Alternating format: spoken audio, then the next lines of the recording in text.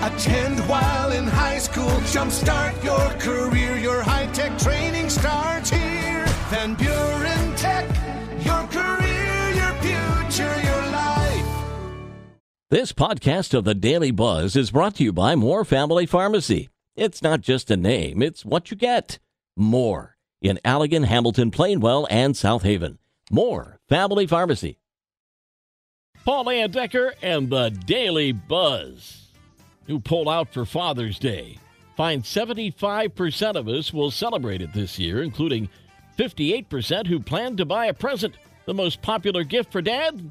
He says food. The poll also looked at a few dad habits in 2022. Like, where does your dad spend the most of his free time? Top answers: living room, the backyard, and, quote, anywhere as long as there's a TV. What's the top thing you'll find in an average dad's man cave? TV, top answer, followed by comfy chair. The fridge and sports collectibles also made the list. And what's your dad's top pet peeve? Changing the channel, messing with the thermostat, and leaving lights on. By the way, we plan to spend about $20 billion treating Dad this Sunday. And while food might be his top choice, nice meal, most dads will get a card and clothing.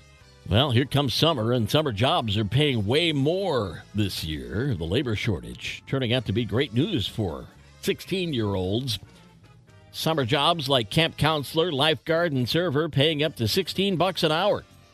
U.S. Bureau of Labor says the unemployment rate for teens is the lowest it's been in 70 years, with some part-time jobs paying $600 a week.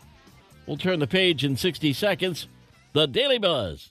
Daily Buzz Part 2 mentioned Father's Day coming up. If you're still in the hunt for a great gift for Dad, maybe you should consider an elegant pearl necklace.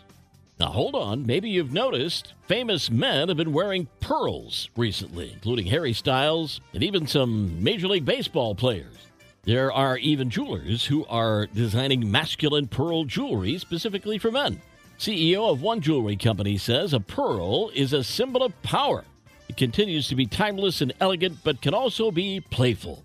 Men today feel empowered to take risks with fashion, and they're trying new things. All right. So what do you call that summer bug that has a rear section that glows in the dark? Do you call them a lightning bug or a firefly? Depends on where you live. Apparently, there are definitely exceptions, but if you're west of the Rockies, you probably call them fireflies. Those east typically call them lightning bugs.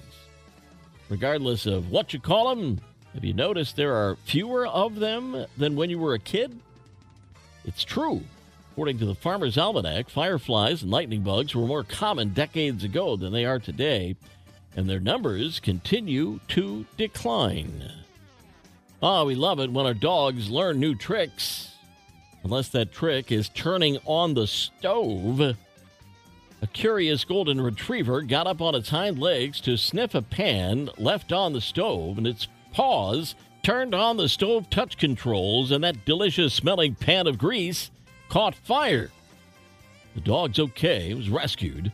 The house is a write-off. It's another reminder that new touch control stoves can't tell the difference between fingers and paws. Finally, knucklehead news out of England, where there's good news and bad news for a dad shopping at the hardware store. Good news is his 4-year-old son is fully potty trained. The bad news, the toilet was for display purposes only. Dad had no choice but to clean it up with an inside-out baggie.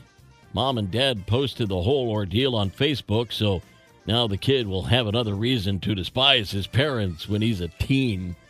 I remember hearing of a rock morning show years ago that had one of their sidekicks camp out at the Ace Hardware store on the display toilets, sat there, pants down, reading a newspaper, was arrested as well.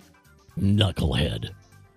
Paul L. at Paul L. at MidwestFamilySWMI.com is my email address if you come across something knuckle-headed or that you think could find a place here on the Daily Buzz. Yesterday's history, tomorrow a mystery, today a gift. That's why it's called The Present. I'm Paul Leondecker. We'll buzz again tomorrow. Make it a great day.